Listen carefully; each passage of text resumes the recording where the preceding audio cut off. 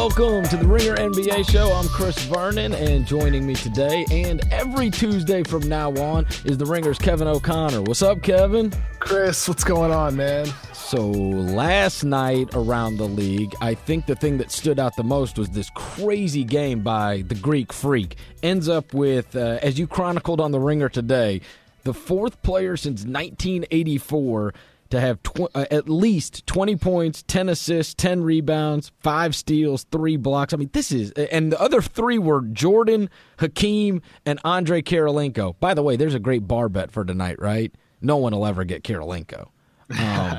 But he is seriously absurd right now, Kevin.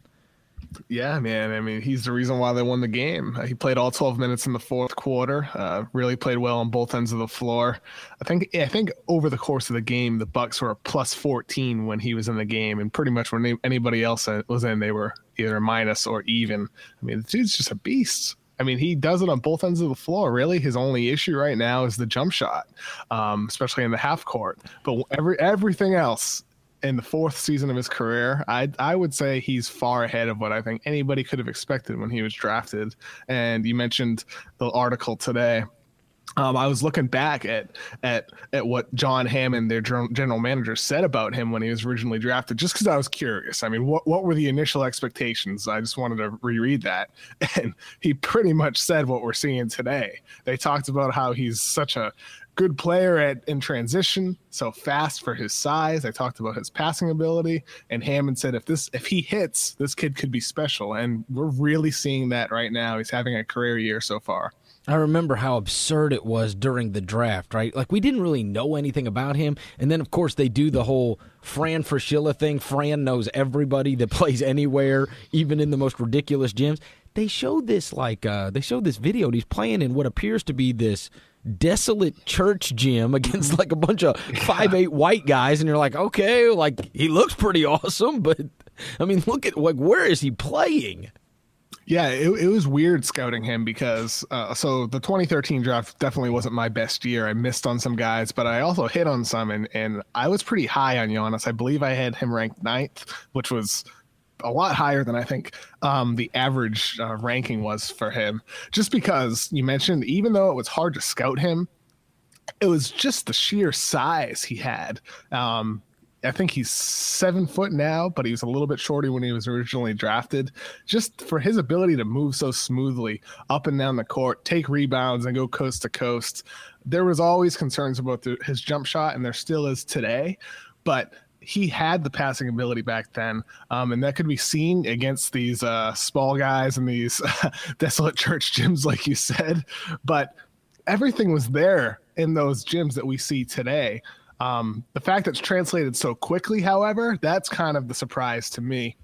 Well, the other thing is, like, just your mention, like when you mentioned in the article, which I don't know. I guess, I realized that he was very young when he was drafted. Yeah. But your note that he won't turn 22 for 2 more weeks. Yeah. I was like, wait, what? It seems like he'd been around, I know. Well, it is his 4th season, and that's the crazy thing. But and that speaks to his work ethic and to the Bucks coaching staff for really developing him as a player, and for the front office for continuing to surround him with talent like Jabari Parker and Chris Middleton.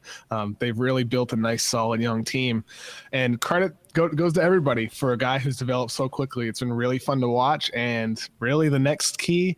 I mean, he could stay at the level he is today, not get better at anything, and still be a great player for the rest of his career. But if he improves his jump shot, the sky is the limit, really, for him. He could become a top 10 player.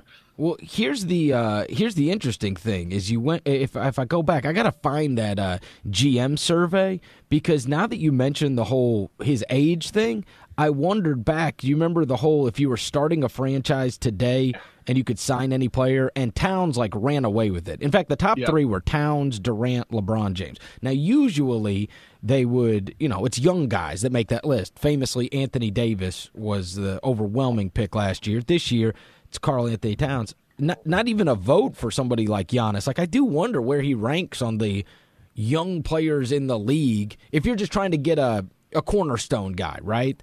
It'd be hard to come up with a guy that's got his talent and ability already and that age. Yeah, you're right. I'm looking at this year's. There wasn't a vote for him. Last year, I didn't see a vote for him. Last year it was all Davis, Durant, and LeBron. This year there's a bunch of guys. But yeah, you know what? I do wonder, like, if John Schumann for that list made every team pick a top five, how often would we find Antetokounmpo in that top five? That would be something interesting, because I would assume there's some teams who view him as a potential best player in the league if he has that jump shot, because really, I mean, he's not missing much else at this stage of his career, and like we talked about, he's not even 22 yet. It's nuts. Let me go look up that 2013 NBA draft. You said you had some misses on it. This was a weak draft. Anthony Bennett, Oladipo, Otto Porter, Cody Zeller, Alex Lynn, Nerlens Noel. God, this is McCollum at 10. And then you get down to the Greek Freak at 15. I mean, Steven Adams went 12. You think he goes 1? If we redo the 2013 draft, he goes 1, and I guess McCollum goes 2, right? Yeah, I would think so. I think, I mean, top 5 probably Giannis, Steven Adams, CJ McCollum, maybe Caldwell Pope, Otto Porter, Noel, Dennis Schroeder. Maybe that. Yeah, Schroeder would be in that conversation. I mean, there's really not a lot of talent in this draft. It was a very difficult draft to scout. Oh, we missed Rudy Gobert. Rudy Gobert, yeah, that's right. 27th. Yep. Good grief. So Giannis went 15 and Gobert went 27. The two biggest misses were the guys from overseas, for sure. Right? I think that's fair to say. So, yeah, he was the big standout from last night. I think the other thing is that I know that they were without Paul George last night in Indiana, but Golden State has gotten this thing humming now. Their offense is like just their defense can be possibly their Achilles heel at some point, I suppose, but offensively, when we predicted or everybody thought that they were going to be possibly one of the most devastating offenses we'd ever seen, it looks like it's on the fast track to getting there sooner than later. Yeah, you said it, Chris. I think in some ways the early season losses, people overreacted to them. In some ways, I had a conversation with another writer the other night, and he said to me, Kevin, do you think they need a rim protector? And I was like, yeah, it would be good for them to go out and get one. And his response was, no. I mean, do they need a rim protector? Can they win the finals with the team they have now? And it's like, well, no, they don't need a rim protector. They could easily win with the squad that they're rolling. And they're not even hitting on all cylinders right now. You're right. They are starting to tick, but doesn't it feel like they still haven't had that 145, 150 point game that they really are truly capable of? I think they're really capable of a special performance like that they haven't shown yet. Regarding the standings as of today, it really feels like in the Western Conference, there's the Clippers, the Warriors, the Spurs, and then it's just a grab bag of everybody else, except for obviously the teams that are at the bottom, right? We're pretty confident in what the Mavs and the Suns and the Pelicans are probably capable of. Yeah, all those teams are bad, but those other, outside of, doesn't it feel like there's a big separation between those top 3 right now, and then kind of just everybody else is in the mix together? Yeah. Yep. I'd say there's the top 3, and then there's the bottom 1 or 2, and then everybody else. Okay, so what do we do in tiers in the East? Is it Cleveland and then everybody else? Because the third place team, the third place team in the East right now is the Bulls, and the fourth place is the Hornets. Yeah.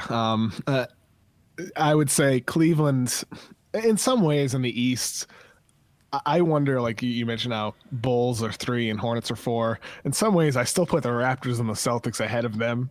Right. I'm not sold on them quite yet, but really it's still close that, if you throw them into the same group at this point of the year. And I'd say there's Cleveland, and there's that Hawks, Bulls, Hornets, Raptors, Celtics group. And then after that, it's really hard to distinguish between the tiers. You wrote yesterday about teams that should already think about tanking. One of those that we covered last week was Sacramento, where it's like they're kind of just right in the middle. They're not good, but they're not horrific, and they're clearly playing to win. I really don't think they're going to tank, Kevin. In fact, I'd be shocked, especially with the new. They got the new arena, they've got the new coach. I think they really think they can win, and they're just being they're foolish thinking they can win big. But that was one of the teams you mentioned. So if you can, just touch on Sacramento, and then who else you think should already just pull the plug and decide, all right, we're gonna just endure the long season that it takes in order to get a high draft pick. Yeah. So with the Kings, I agree with you that I don't think they're gonna tank. I think the only way they would tank is if they decided, okay, we're going to trade Cousins and we're going to trade Rudy Gay.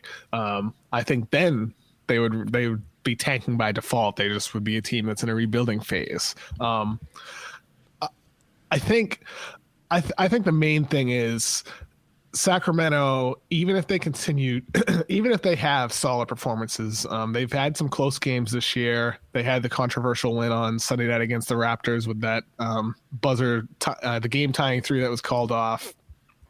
They looked better that game. I like the small ball lineup with Cousins at center.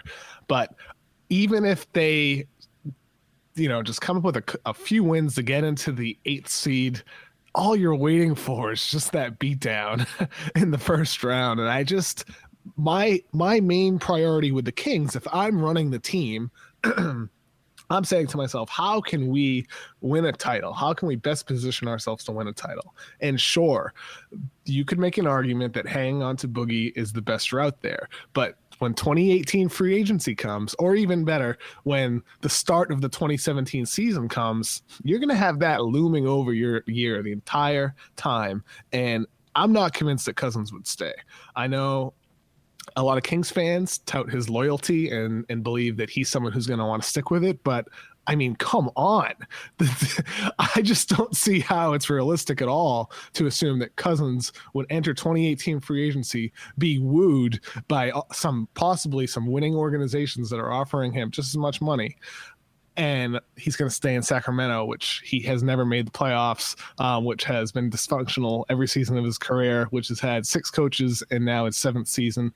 I just don't see how people can think that he'll stay there. So with that in mind, if you're the Kings, maybe the best path is to just move on from him and take what could be a very, very healthy trade package, maybe including a top 10 pick, a young player, maybe 2 picks. I don't know what the package would be, but whatever it is, I think that would position you to rebuild without worrying about having to win games right now. You can play your young players. You can play Scalavissier. You can play Papagiannis. You can play all these young guys and develop.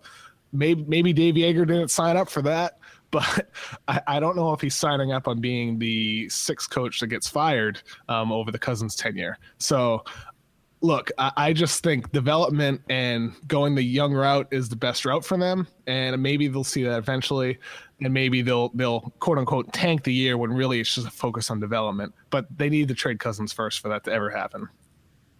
Let me slow you down just for a second. First thing I'd do is trade Rudy Gay. The Grizzlies traded Rudy Gay and made the Western Conference Finals. The Toronto Raptors traded Rudy Gay and ended up becoming an Eastern Conference Finals team. The trick in the NBA is trading Rudy Gay. Trust me. So you're saying trade Rudy Gay, and then suddenly they're going to start winning games, and then they're going to be like, okay. Do you have any evidence to suggest that trading Rudy Gay does not make you awesome? No, I don't, okay. Chris. I don't. There is no evidence to the contrary. If you trade Rudy Gay... If you trade Rudy Gay or Jeff Green, you become awesome. End of story. Yeah, and Jeff Green, too, yeah. I don't know what Orlando was thinking getting Jeff Green, but that's another story. Yeah, so that's what I would do. If you want to, this is very simple. I mean, not that I'm an NBA advisor, but from what I know, the evidence suggests that if you trade Rudy Gay, you become awesome. It's happened to 2 teams already. I won't argue that, Chris. Will not argue that. All right, so the other teams that should be tanking, Dallas, of course, right? Yep, I mean, like, what is the best possible scenario for Dallas? I don't think Cuban is going to be able to do it. He probably knows, and maybe he's more pragmatic than I think. But I will tell you that they played against the Grizzlies on Friday night and scored 64 points in the game. It was one of the worst NBA efforts I've ever seen in my life. Okay, and that was Chandler Parsons' return to Dallas. And Parsons hit a 3 in the corner and then blew a kiss to him, right? And, Wow. and blew a kiss to Cuban. Oh, Chandler. Now, well, those guys they're buddies. They're thick as thieves, right? Or were, at least. And after the game, there is a photo. I mean, you could probably find it somewhere. There is a photo of them embracing after the game. And you can see that Cuban, like, gets up in his ear, right, to, like, say something. And I asked Parsons what Cuban said to him. And he said, "Don't you ever effing blow a kiss at me again." Like, and he's smiling. It's almost like it's almost like when you see like those old gangster movies and the mob is like, they're hugging you and smiling you, but then they're saying something in your ear that does not match their expression. Right? And he's like, and he was just mad. He's just mad about, he sits through those games and he lives and dies with it. And it is, you got to think, man, that's 70 more games of just being awful. And I wonder if he thinks if we get Devin Harris back, if we get Darren Williams back, if we get Dirk back, if we get Bogut back, we could salvage a season. You obviously think that that's not so. Yeah, I mean, I do think they are going to at least try to win once they get, Dirk back and Darren Williams back, but it just doesn't seem like it's a feasible thing for them this year. They don't have a good team even when those guys return. And there's the serious question, how good will Dirk actually be? I mean, those Achilles injuries are something that can linger over the course of the year. Maybe it's the type of thing where he's not able to play back-to-backs or they have to rest him here and there. I just look at their squad and I'm thinking to myself, even with Dirk, they're a bottom 5 team, right? I would say they're at least still a bottom 5 team because Dirk can't carry them like he used to, I don't think. So with Dallas, maybe the best path is to rebuild, and that's a tough thing to do when Dirk is in the twilight of his career. He would probably need to sign off on it a little bit, at least. But he still has that other year. Maybe they can tank this season and then come back next year trying to compete. They could have a fast turnaround this summer, and that's kind of the topic here is, tanking doesn't necessarily mean they have to rebuild. I mentioned with Miami, but it also applies to Dallas, that Pat Riley has said before that he has no interest in going through the draft. He wants the fast rebuilds, the trades, and you set yourself up for those trades when you have those top picks, right? So if you're Miami or you're Dallas and you end up with the number 1 pick, or you're any other team for that matter that has a top 1 or 2, 3 pick, you can use that asset in potential trades. We don't know who would become available. That's unpredictable. It's also possible that there are no star players available this summer. But if they are available, you're positioned to really go for that guy by having the top pick that you otherwise never would have had if you didn't tank a couple games towards the end of the season to try to get. All right. Well, the big thing about tanking is, it's you're tanking because it's for the draft, and I have not started looking into this. How is this draft considered to be like a loaded draft or a really good draft? Yeah. So this year's draft, I would say, is more top heavy. There's a lot of potential star talent in the lottery. So last year, I think it kind of fell off after the first 5 guys, in my opinion. I know there's a clearly defined top 2 with Ben Simmons and Brandon Ingram, but I kind of had the top 5 in one group. This year, it's hard to pick out one guy that is the guy that you're tanking for. In my opinion, it's Markelle Fultz, but in someone else's eyes, it might be Jason Tatum. To someone else, it might be forward Josh Jackson from Kansas. To someone else, it could be Dennis Smith, a point guard from NC State. This is a draft where there's arguments to be made for different players at this time, at least. That could change by June when the draft is actually happening. But there's a lot of guys that you could look at and say, okay, they belong in the top 3. And those guys go down to maybe the 13th pick or so at this stage. So I'd say throughout the whole lottery, there's potential stars, and I don't want to overhype the draft because all these guys aren't gonna become stars, but there are players that you can look at and see star potential, and that's a little bit different than the past few years where it would fall off after the top 5 or 6. So you don't necessarily need to tank to have a shot at a star player, but obviously you want to be higher in the pecking order to have your choice of a guy. And like I said before, some of these guys are going to rise. I think a guy like Markelle Fultz, in my opinion, he's head and shoulders above everybody else. I view him as the clear guy who is the number one pick, and I don't expect that to change at all. If anything, I think it'll be reinforced. So I think he's the guy to tank for.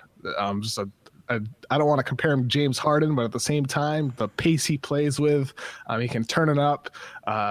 Just his ability to score from all levels of the floor, to shoot threes at his age. He's just a really good, versatile guard that he's exactly the type of guy you want to build around in today's NBA. All right, a quick word from our sponsors. It's officially basketball season, so it's time to ask yourself a crucial question. Where will you be watching the games? Parked on a stool at a crusty sports bar? Pass. Crammed onto your friend's couch? Meh. You can do better. With Sling TV, watch NBA basketball on your terms and your turf. The Sling Orange service has live hoops you love on ESPN and TNT, as well as shows, sports, news, and more of the top networks, all for just $20 a month. Get instant access to must-see games, expert commentary and analysis, the best of live TV, all for a low monthly price. No long-term contracts, no hidden fees, and easy online cancellation. Start watching for 7 days free at sling.com/RingerNBA. Restrictions apply. Ringer NBA show also brought to you by Desus and Mero. Late night TV just got darker. Desus Nice and the Kid Mero have landed their own late night TV show on Viceland, the new TV channel from Vice. It's called Desus and Mero. Late nights at 11 p.m. You may know these guys from the Bodega Boys podcast. Yes, podcasters can become TV stars these days. You might also know them from Twitter.com. Apparently, Twitter people could get TV shows too. This is not your typical late night show. No A-list celebrities with their movies, no scripted jokes, no band, just two guys from the Bronx giving you their takes on culture, politics, sports, entertainment, and other subjects they don't really know anything about. Watch the show because Mero has mad kids and Desus loves sneakers, and they're funny and other late night shows are corny. Watch Desus and Mero on TV on Viceland every Monday through Thursday night at 11 p.m. Go to Viceland.com to find out your channel and check out some free episodes. The brand is strong. All right, Kevin, now that we've talked about the teams that we think should tank and then this Fultz that you think it would be worth tanking for, let me get to something else you wrote about recently, which is guys that can fix their shot. You wrote about it in the terms of the Kawhi effect. And guys that come into the league, I believe Kawhi Leonard hit like 25% of his threes his last 2 years at San Diego State, and clearly is it has transformed himself into an extremely good shooter. And you used a couple of different guys. You used Justice Winslow, you used Andrew Wiggins, and I think even earlier in the show we talked about the Greek Freak, and right, like he would be a jump shot away from being maybe the most devastating player we could possibly imagine. If you can, just speak to this whole Kawhi effect and what you think it means towards the future of young guys coming in the league and then maybe patience with the shot. So with the Kawhi effect, it's not like it's necessarily anything new that, teams look at athletic players and they think, oh, if only he could develop a jump shot. Right. But I think with Kawhi, it's kind of warped our expectations that, a guy can step in and then suddenly become a 40% three-point shooter. That's really unique what happened in San Antonio. I think it comes from his coaching, from his work ethic, and maybe just pure luck in some ways that he was able to become such a great shooter so quickly. And he's constantly getting better as well. So guys like Andrew Wiggins, for him, it's been more of a progressive thing. He shot roughly 30% from three in his first two NBA seasons. And this summer, he worked on his shot mechanics more. It was an area of focus between him and his trainer, Drew Hanlon. And we're seeing the early results. Now, it's probably not going to be sustainable at whatever percentage he is now. I believe like 45% from three. But if he's hovering around 38% over the full season, that's a remarkable improvement for him in a single summer, after a single summer of work. And that changes everything for a guy. So, the other guys we talked about were Justice Winslow and Marcus Smart. Winslow's shot is just not there yet. But if it is, that opens up everything for him. Having the jump shot enhances all his really premier abilities. He's a really good ball handler for his size, a good playmaker, a guy who can drive to the rim, but not having the jump shot, I don't think gives him, it doesn't allow him to always be a threat on the floor, right? Right now, he's a guy who's a threat kind of with the ball in his hands and in transition. But if he can become a good shooter, like, Andrew Wiggins, like Kawhi Leonard, then it opens up everything. There was an article. This is a fascinating subject to me because I remember, and I think people could probably Google it and go look this up, but the local paper in San Antonio, the San Antonio Express News, at one point wrote this. It was like a series, and it was how the Spurs built Kawhi Leonard. And it's really good. For any basketball fan out there, I would encourage you to go check it out. But I remember one of the stories from that article that has stuck with me was they have you even mentioned the coach. Was it England? Is it Chip England, the shooting coach there? Yep. Okay, that they had gotten him. They had drafted Kawhi Leonard, and that was a big risk for them to trade George Hill and then draft him. But they had looked at his shot and thought, this is correctable. And one of the things that I believe it was England said that Richard Jefferson, when they had gotten him, I believe from Milwaukee, that he was like 30 years old and they fixed his shot and that Kawhi's was a lot like his. But what happened is, if you go back in time, and this is an interesting thing in the development of what is a superstar player right now and why I remember this article so much. So Kawhi gets drafted, and then if this kind of gets lost in the shuffle, but there was the lockout. So they brought Kawhi in and worked with him and worked with him and worked with him, and then the lockout. And so then he had all the way until December, and they gave him like things that he worked on. And evidently Kawhi wrote down everything the guy said, right? Everything the guy said, Kawhi wrote it down. And then what happened is during the lockout, Kawhi just went to a gym. And they gave him, like, the workouts to do. And he just did those workouts every single day. Just, like, thousands of shots, right? Every single day.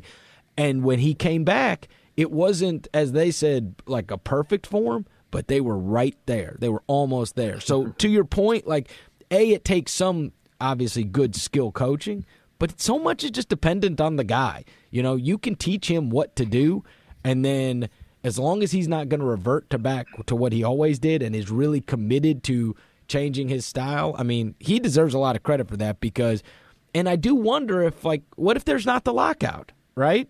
There's not a lot of practice time in the NBA. There's just not, and so does that develop the same way if he's just not in an empty gym? Because really you just have the summer. It's hard to change everything during the course of the year.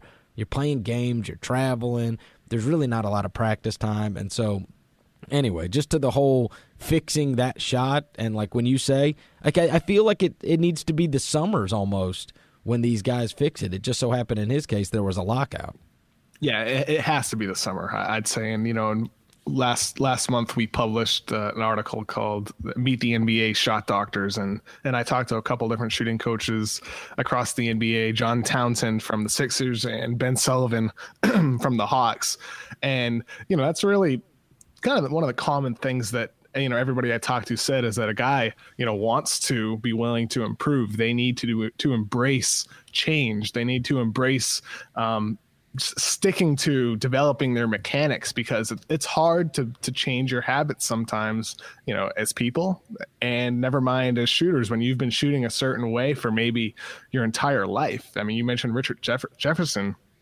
There's other players, whose shots have been changed by Chip England. Tony Parker, I believe, Grant Hill, Shane Battier, a lot of guys over the years.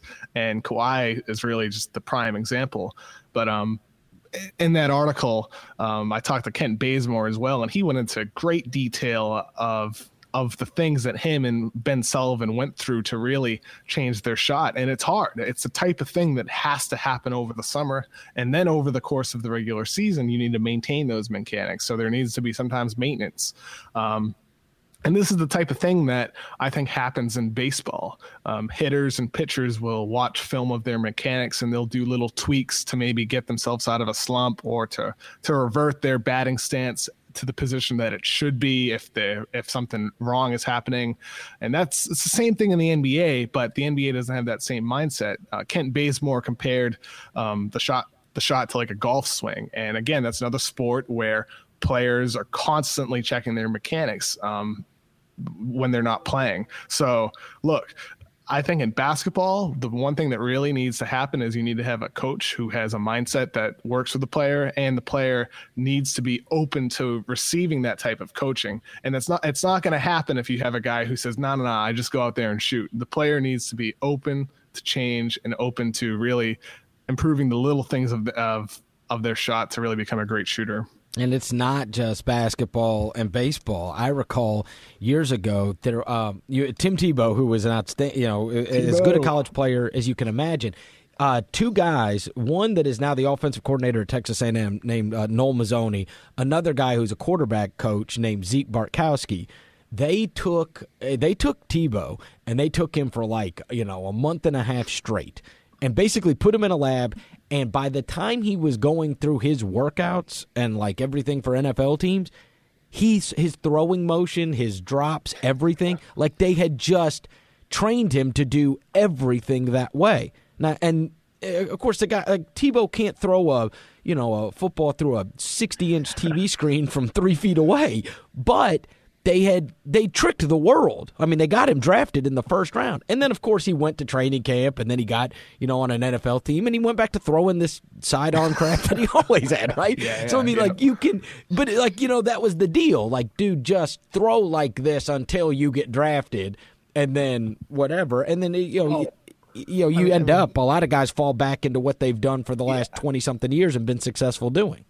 I mean, it's not like they didn't want him to maintain those mechanics. It's hard to do. I mean, it's a hard thing to do, and that's why with the Kawhi effect, to kind of circle back to that, not every player can do what Kawhi did. It takes a lot of luck, and it just takes just an incredible work ethic. It doesn't mean you don't have a work ethic if you can't do it, because I think everybody has their limits to an extent, but it takes just extraordinary circumstances when it comes to coaching, to personal success, to really reach that level, to make these your new mechanics. And sometimes it's hard for the body just to take that on. That happened with Tebow, like you said. He went back to his weird little windup when he threw the ball.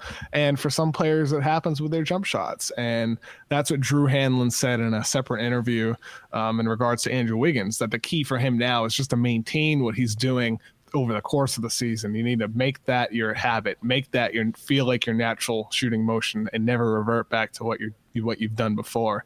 So it's hard for these players to do that. And no matter what the sport is, no matter what the motion is, whether it's your swing, you're throwing a football, or you're shooting a basketball, you're swinging a golf club, it's hard to change mechanics, but it is doable over time, constantly working and getting the right type of coaching, because not every coaching will get you to that level. I also wanted to ask you about an article you wrote recently about the collective bargaining agreement, and that it appears as if the NBA, that we could get an announcement sooner than later on this, and there will be no fear. Everybody's making a boatload of money, and so at least it would take the fear of a potential lockout out, and you'd have to give great kudos to Adam Silver and Michelle Roberts for being able to get this done. But you had some of the things that are going to be changed in this collective bargaining agreement. Preseason shortened. Everybody is, of course, in favor of that. An amped up domestic violence policy, and I think that this is a new world, especially since the Ray Rice thing, wouldn't you say? I mean, that changed everything in all professional sports and collegiate sports, for that matter, right? Because it was really the first time that there was a visual of what takes place, and so now every time you hear about domestic violence, that's what you think about. It's just the way it is, right? Because there was never – everybody always could just say, maybe it's a he said, she said, or, but seeing in that kind of massive way what it looks like, I think was so jarring to everybody that now it's not one of those things that there's not a visual attached to. Domestic violence is attached to that Ray Rice video, and so all these leagues are being – incredibly careful about. The other thing was the drug testing procedure, which was fascinating to me. So if you can, just kind of go through some of the tweaks and some of the agreements that are going to be made, and what effect do you think it could possibly have? So with the preseason being shortened, it's unclear how much it'll be shortened. Right now, I think it's 7 games or 8 games. Maybe that goes down to 4 or 5. And if they were to do that, that would enable them to move the start of the regular season up. And if they were to do that, they would have more flexibility, more available days during the year. So that could potentially limit the amount of back-to-backs teams have. It could completely eliminate the instances of 4 games and 5 nights. So that would be a great thing, not just for having less preseason games, but also having better scheduling during the course of the year, because no player wants to play back-to-back. No player wants to play 4 games and 5 nights, and they've done a good job at limiting those instances in the past 2 seasons, including this one. But they could really take it to the next level by moving the start of the regular season up. You mentioned the domestic violence policy. Again, it's unclear what exactly it'll be, but they're at least going to have a structure. The current CBA calls for a minimum 10-game suspension for players convicted of a violent felony. The language will change, but really the main thing that I understood is that they're also going to have these players. They're also going to provide guidance to these guys. They're going to help them out, to help their families out when things like this happen. It's not just going to be punishment. It's also going to be assisting them through the process. Well, and the other thing, and this is a lesson from the NFL. This is a lesson from the NFL and the catastrophe they've had, is getting together some kind of language and plan where there is, an agreement between Players Association and commissioner and or task force. Because what happened in the NFL is you have this one guy who lords over everything and makes verdict, and then when you say, all right, let's arbitrate this, he's the damn arbiter. Right? So he's like, he gives you the punishment, and then you go back into him and you're like, okay, how about less punishment? And there is no other guy to get to talk to. And so I think that is the NFL screw up so badly on this was extremely instructive, I think, and especially for the NBA, and the fact that, you do, in fairness, you get to not make those mistakes. If you made those mistakes after you have seen the catastrophe that the NFL has been in these particular types of cases, then that's on you, man. But I'd imagine they get it right, or at least they can learn from the NFL's mistakes to get it right. Yeah, I would say just do the opposite of what the NFL does. Right. So if tomorrow or let's say in May, there's a story LeBron James allegedly deflates a basketball before a game, don't drag him through the mud if it's just allegedly and there's no evidence of that, especially if they brought the ball out into the cold before the game. Who was the guy? Wasn't there a guy? I remember reading a book one time. I think it was Bill Bradley, the guy that became the senator. I think I don't know. Somebody listens to the podcast is going to tell me what, but he used to carry a needle out to the floor. I'm being serious about this. And he would ask the refs for the ball, and he would sneaky deflate it a little bit. I'm you made that. Shaq and Phil Jackson both admitted that they deflated balls. I mean, who knows if they're even being serious? But that's just a silly story, and I still can't believe it actually happened. All right, let's get to the drug testing procedure. So the drug testing, it doesn't sound like they're going to remove marijuana off the banned substance list, despite the fact that there are now a total of 20 teams out of 30 that at least partially have marijuana legalized, whether it's for recreational reasons or for medical reasons. So that doesn't seem like it's going to change, which is a little bit surprising to me. Maybe that'll change by the time this is finalized. But what does sound like it'll change is the drug testing process. I was told it'll be tightened, so players won't have to hang around in the locker room for 90 minutes to 2 hours after the game. Now it's going to be a tighter process, easier for the players to get their testing done, and then they're done. Players seem to be okay with that. Maybe that's the compromise. I don't really know. But it does seem like it's going to stay on the banned substance list. Yeah, the NBA doesn't care about weed. They don't. They don't. How many guys? How many? You got to get pulled over with it. Seriously. I mean, what is it? PR to keep it on? I mean, you're right. I don't think they care either. No. But I'm saying how many guys? Listen, I'm saying how many guys they suspend over this stuff.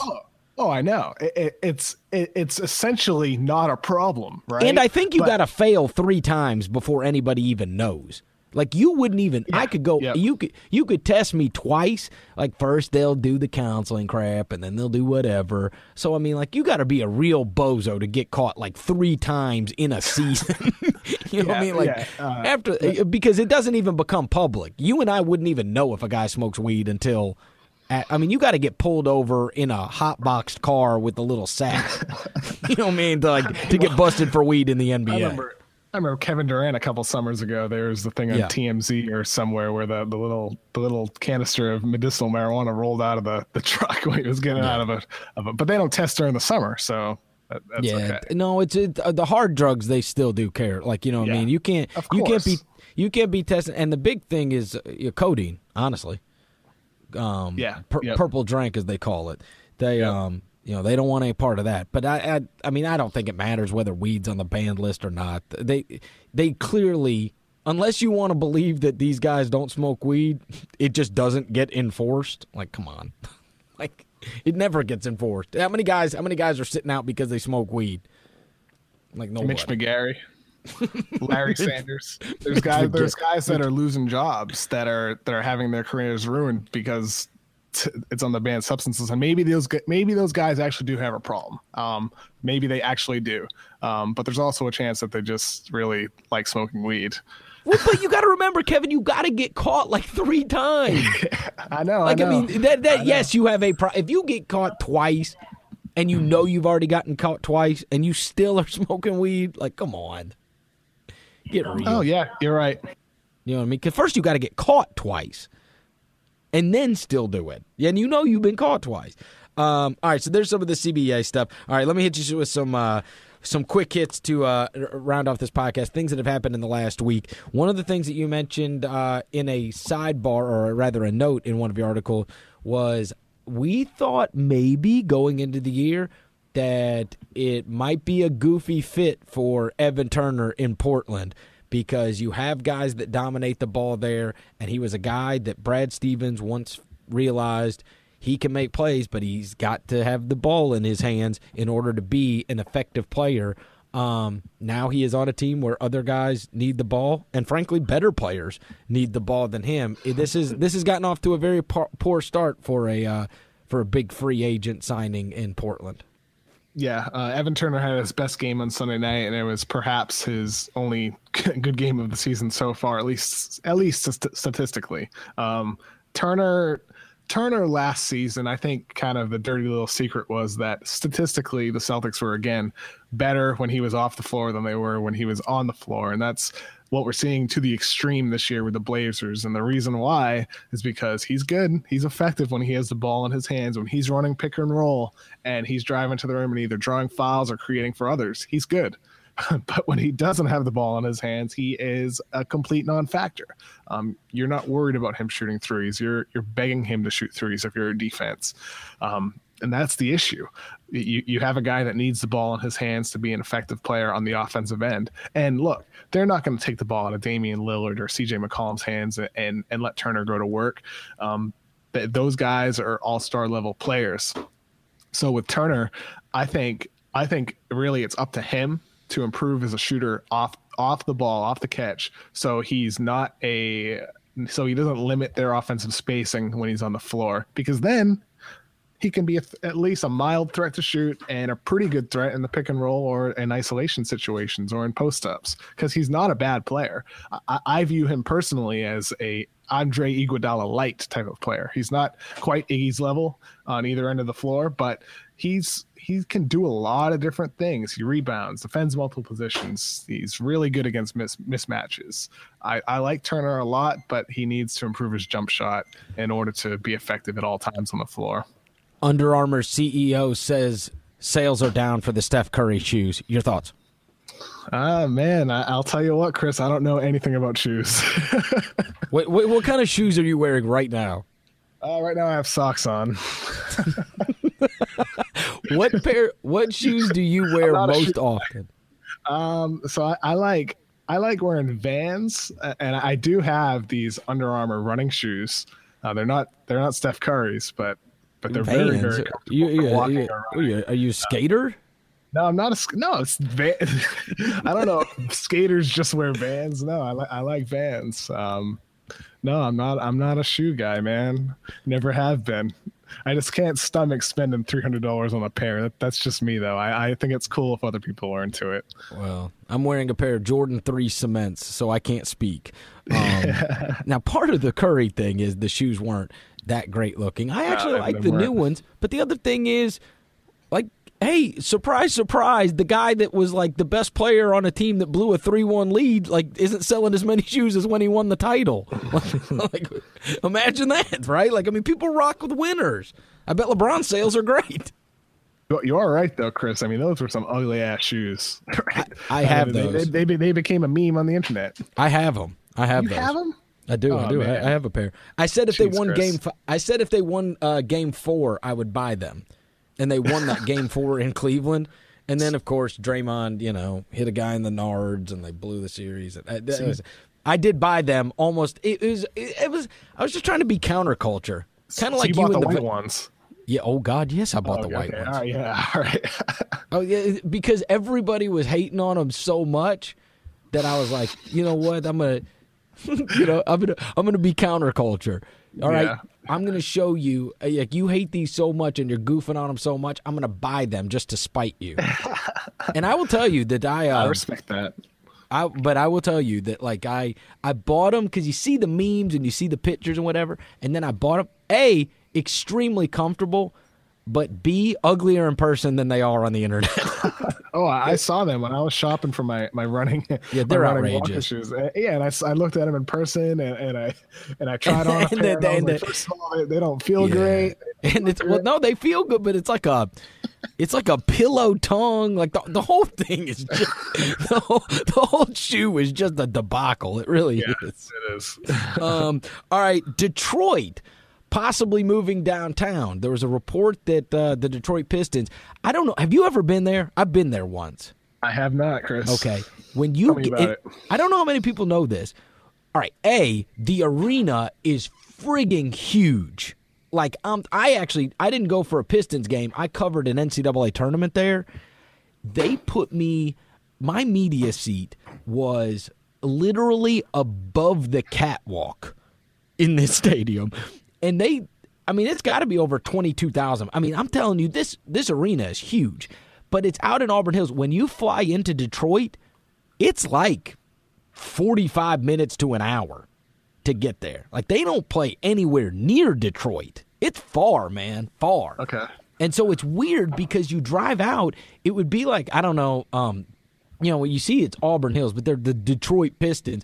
But like a lot of cities, they're, right downtown. You go to Oklahoma City, you walk out the door, you're in Oklahoma City. You go to Memphis, you walk out the door, you're in Memphis. You go, all over, you're pretty well in the city.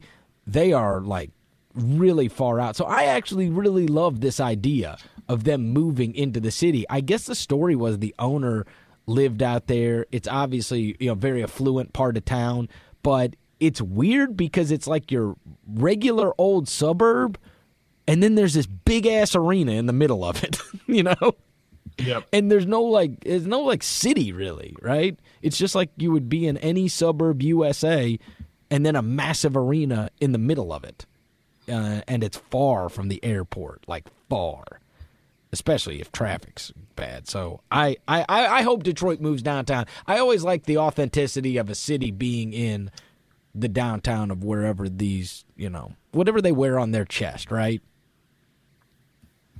I'm looking right now on Google Maps, and it says it's at this moment, 12:07 p.m. Eastern, that it's a 50-minute ride out to the Palace at Auburn Hills from the airport. It's crazy. But for Caesars Arena, where they're moving to, it's a 23-minute drive. So it cuts the drive in half from the airport. Maybe more players live downtown, right? So maybe it'll be easier on the guys on the team as well. Never mind the teams traveling into the city. So yeah, I think it's a good move, and I remember reading this morning, I believe, in the Detroit Free Press that it'll generate more economic impact for the city, create more jobs. So hopefully that's the case and it works out for everybody. All right, last thing, I got to bust your ass on something because you wrote about the Odin saying he was the biggest bust. But then you like kind of just casually mentioned Kwame and Olawokandi and some of these guys, right? Who really did nothing. Mm-hmm. And you ain't even going to mention Hashim Thabit? Okay. Like, well, I what? mean, I was focusing on number 1 picks, just to be fair. Just I don't care if it was number 1 or number 2. The Beat literally never did anything, ever. Like, Kwame Brown or Olowokandi, at least they had like a couple games. Like, a couple of games, probably, that were good games. Like, the Beat never did anything. Give me that scoop, Chris. You were there in Memphis for the first year and a half of his career. I mean, what happened? Oh, I did a bit on the radio before he got drafted. I threatened to commit suicide on the front steps of the Forum if they took him, and they still took him. I think they wanted me to kill myself. They still took the guy. I'm like, are you serious? Boy, imagine if they took James Harden. Stephen Curry, all the names available. Oh yeah, hey, why don't you keep on reading them off? DeMar DeRozan. Tyreek was right there. There's a bunch of Rubio. You would have had to wait a while. Hey, but I'm gonna tell you. Hey, listen to this. I should not cop to this, but I will. That year, Harden went 3 years. Is that right? Yeah. All right, I went to all the workouts for that draft. I would have been mad. I mean, mad, if they would have taken James Harden. I thought he was a dog. Now, again, in fairness, his name didn't come up till late in the year. If you go back in time, so I go out of my way to watch the NCAA tournament with Arizona State when he's in it, right? They were 1-out, and he was awful in the tournament game. So that, had a big impact on me, right? I'm watching it. I'm like, dude, I don't want anything with this old man move guy. Then he comes to the workout here and was awful, terrible. I mean, he's bad, man. And I don't know if he was dogging it because he didn't want the Grizzlies to draft him or what. But in retrospect, there's the two guys that I was totally wrong on after seeing them work out in a draft workout were Harden and Paul George. Those two guys, because George just got thrown around by other guys. Right? He just didn't. Yep. He looked like a laissez-faire, I'm really talented, so I don't have to play that hard kind of guy to me. But, damn. I guess, hey, no big whoop. I was just wrong about, 2 of the 10 best players in the NBA. You have a future in this, Chris. No big whoop. Hey, listen, maybe I'm better at telling you when a guy's awful. I don't know. Yeah, exactly. I got beat up last week. People were tweeting me throughout the week defending. You remember when I said you and I had the argument about Cauley Stein? Oh, yeah, I saw those tweets. And I said I don't like guys that can't shoot, pass, or dribble. And then they were like, well, DeAndre Jordan can't, Tyson Chandler can't. They were naming off all these, really awesome rebounders. Yep. So allow me to correct myself. I don't like guys that can't dribble, pass, shoot, or rebound. You got to add on that one. That's a big one. Big man who can't rebound. That's a big qualifier. It's a lot harder to find those guys now. All right. Kevin O'Connor, have an unbelievable Thanksgiving break, brother. We'll catch up with you next week. You too, Chris. All right. Thanks, man. Kevin O'Connor, thanks for listening to another edition of the NBA show. If you like what we're doing, head over to iTunes, give us a rating and review. Everybody have an unbelievable Thanksgiving. Anything is possible.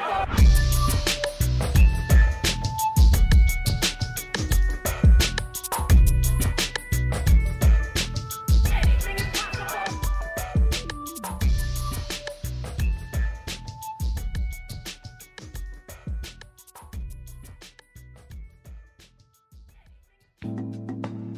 Thanks again to Sling TV. It's finally basketball season. Where are you watching the games? At a crusty sports bar crammed onto your friend's couch? You can do better. With Sling TV, watch NBA games on your terms and your turf. The Sling Orange service has hoops on ESPN and TNT, plus more live TV on top networks, all for $20 a month. No long-term contracts, no hidden fees. Start watching for 7 days free at sling.com/RingerNBA. Restrictions apply.